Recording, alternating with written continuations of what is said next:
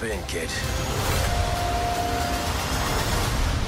Hello and welcome to the Very Bad Batch Explosion Network's after show, breaking down, discussing and reviewing each and every episode of the Disney Plus original Star Wars series, Star Wars: The Bad Batch. My name's Don Blight and joining me, Ashton Hopley. Hey John, excited to be here. Talking about clones. Talking about clones, that's right.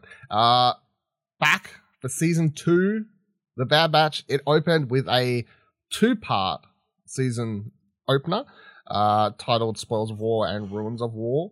The synopsis of the first episode was the Bad Batch plans a risky heist, and episode 2, the Ruins of War synopsis was the Batch must decide who to trust as they plan their escape. They're both sort of terrible synopsises, as per usual. The plot of these 2 episodes more or less boils down to fights crabs, gets job, Dooku's old place, let's go steal from it, are we as bad as the Empire, maybe yes, no, alright, credits.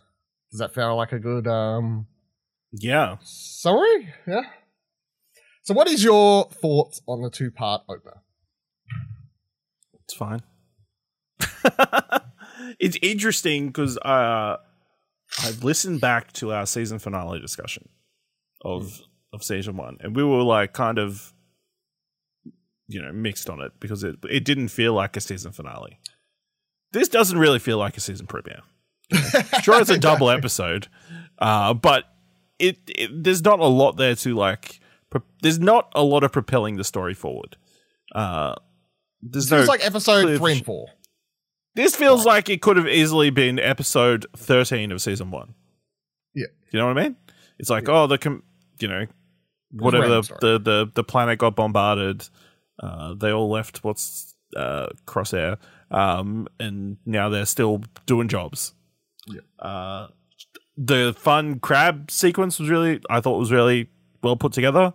Omega looks like she's been obviously given more of an opportunity to like do stuff.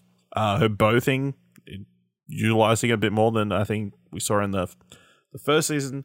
I think the concept of them looting Count Dooku's castle is a cool one. But it just ends up being a heist that goes wrong and them trying to survive. I was, as simple as it is, I was disappointed. I was very disappointed with this season premiere. And I sort of want to give this show, I don't know if it's bad to say, I don't want to give it any more sort of free run just because it's like, I could be like, yeah, it was animated well, it looks good. And especially like when it was starting, I was like watching that sequence of running on the beach and I'm like, oh, it's very pretty. And, I'm sort of like, okay, cool. Yes. But am I engaged in the story? Not really. The only, it just seems like such a, especially, and there is definitely an element of, I'm coming into this, it's season 2 premiere, I'm expecting a bit more. But, screw me for expecting a bit more from a season premiere. This feels like if this had taken place next week, after like a cooler premiere, whatever. That's fine. I expect that. I expect the the episode 3, 4, episode 2, 3, whatever. The mission of the week kind of thing, yeah. Yeah. I need season opener to set up where the season's going. Like, I need some idea. Yeah, the premiere was obviously we were with Order 66. And like the Bad Batch kind of rebelling against that. Yeah. That's cool. There's a clear direction. Yeah. This they're still doing random. jobs. And I don't want to say there's no story here. The story here is that Omega is learning about the bigger picture. She's thinking about the bigger picture. Well, the couple things going on throughout these 2 episodes, and people may argue who really like these 2 episodes, maybe like, there was plenty happening here, you just didn't notice it. I didn't not notice it. I just don't feel like it was just your typical in the background character moments for this show. And I expect in a season premiere more straight forefront in front of me storytelling. I don't want this backseat stuff like that. That's what I expect week to week. This isn't what I want in the season premiere. You have stuff like the dilemma between different characters of the clones. It's very obvious that some of them side on the fact of we should be doing more. We should join and be part of the rebellion. And then you got the other ones. What's the main one's name? Bloody hell, I can't remember. Hunter. Hunter's like, no, we should stay in hiding. Got to protect Omega, and then Omega overhears all this stuff, and then she has this whole thing where she thinks she's now a burden. But then, yeah, you've got the whole we should be doing more for the rebellion. Like, so I can tell, like, this is a setup, this is a through line for the rest of the season, like, what they should be actually doing. Should they be fighting for the rebellion, all this sort of stuff? But the thing is, I know they don't. Unless they're going to do some major weird retconning and stuff like that. You don't know. They could end up working for somebody. By the time you get to Rebels, where Rex shows up, Rex is like, I'm working for the rebellion. I know 2 clones who are alive. Here they are. These are the ones. Come join the rebellion. Come meet Kanan and fucking... Maybe they faked their deaths. You know? Sure. Maybe he thought they died on Kamino. Possibly. I feel like... And it's... The most interesting thing in these 2 episodes is just Omega. Omega continues just to be the most interesting character in the show because she is original. Because she's not like anyone else. Because she actually has... you don't know what's going to happen to her. And not in she's probably just going to either die or go into hiding sort of thing. Like, there's many directions that character could head in. There's she falls into a weird territory of, it doesn't really matter if, like, she's not, I don't expect her to become a big part of the rebellion. I just, like, that's not where I feel like her character goes. I just feel like her character could have, like, a really interesting story nonetheless. Like, she's, got this really interesting tying into the Kamino and Boba Fett and all these other sort of things. So that's all really I'll tell you interesting. what, since the last season, I don't think they need to go visit Boba Fett. Probably not, no. Yeah. I mean... yeah, probably Was not. this before Boba Fett or after I can't remember. The first season was before the Book of Boba Fett. Okay. And that's why I think after, it's We were all theorizing excited and theorizing. Yeah, that's right. Yeah, I was thought theorizing Omega was that gonna she would up, show up in the Book of Boba Fett, like as a older character or something like that. Like, yeah, you can keep them away from each other. Keep that, yeah. Because these 2 episodes, as much as we're complaining about them, still better than 80% of the Book of Boba Fett. So, yeah, I mean, they were. It's a fun 2 episodes. Is it a good premiere? No, I don't really think so. That's my major complaint. Like, how cool was that sequence where she's hanging onto the grapple hook, shooting the crabs?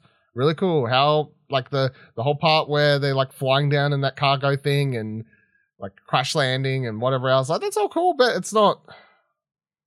premiere cool. I guess it depends on who do you think this target audience is? Well, this is the thing. I don't take this bullshit anymore because this isn't a show that's airing at 7 o'clock on the Cartoon Network anymore, like the Clone Wars was back in the day. You know? You say that, but, you know, there's a lot of stuff on streaming services that clearly is dedicated, focused at a certain audience.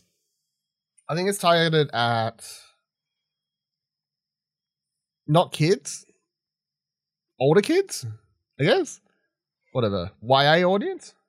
Yeah?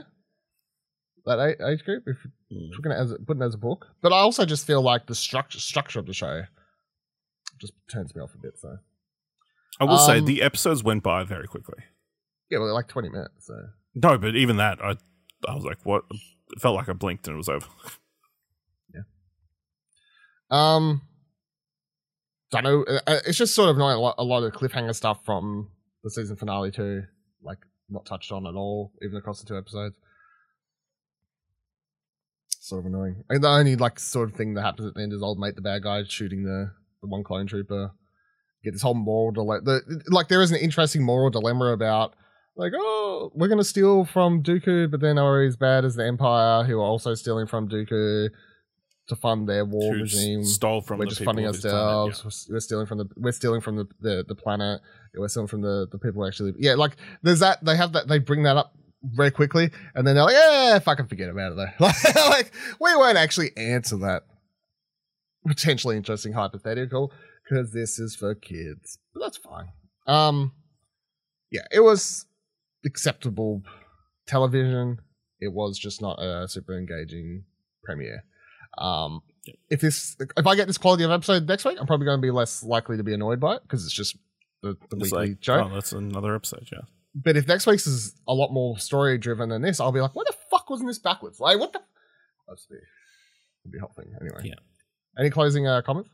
I will say it's interesting. Obviously, it's Rampart, I think. The human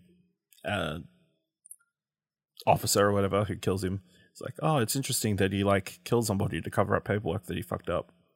Like, and obviously we've just come off Andor, and that's a show that starts really the events of that show happen because somebody doesn't do falsifies paperwork to cover up a fuck up. Yeah. Maybe that's also hurting this show. I'm coming off an Andor watching this. You come off the high of the best piece of Star Wars content on Disney Plus. This, which is fine. Cool. Thank you for joining us on this episode of The Very Bad Batch. Please subscribe. Of course, this podcast feed for Holocron entries for all our other Star Wars content, including you can go back and listen to us discuss Andor and every week be shocked and continue to be like, wow, this show's really good. This show's really good. Wow, this show's really good. Anyway, I'm on here being like, this episode was meh. Follow us on Twitter by heading to explosionnetwork.com/Twitter. Join our Discord, explosionnetwork.com/Discord.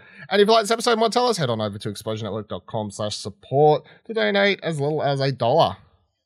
Help out the show. Keep the lights on. Keep the lightsabers swinging. Until next week. Dylan, you know what they say? Count Dooku's war chest brings all the clones to the yard. And they're like, it's very shiny.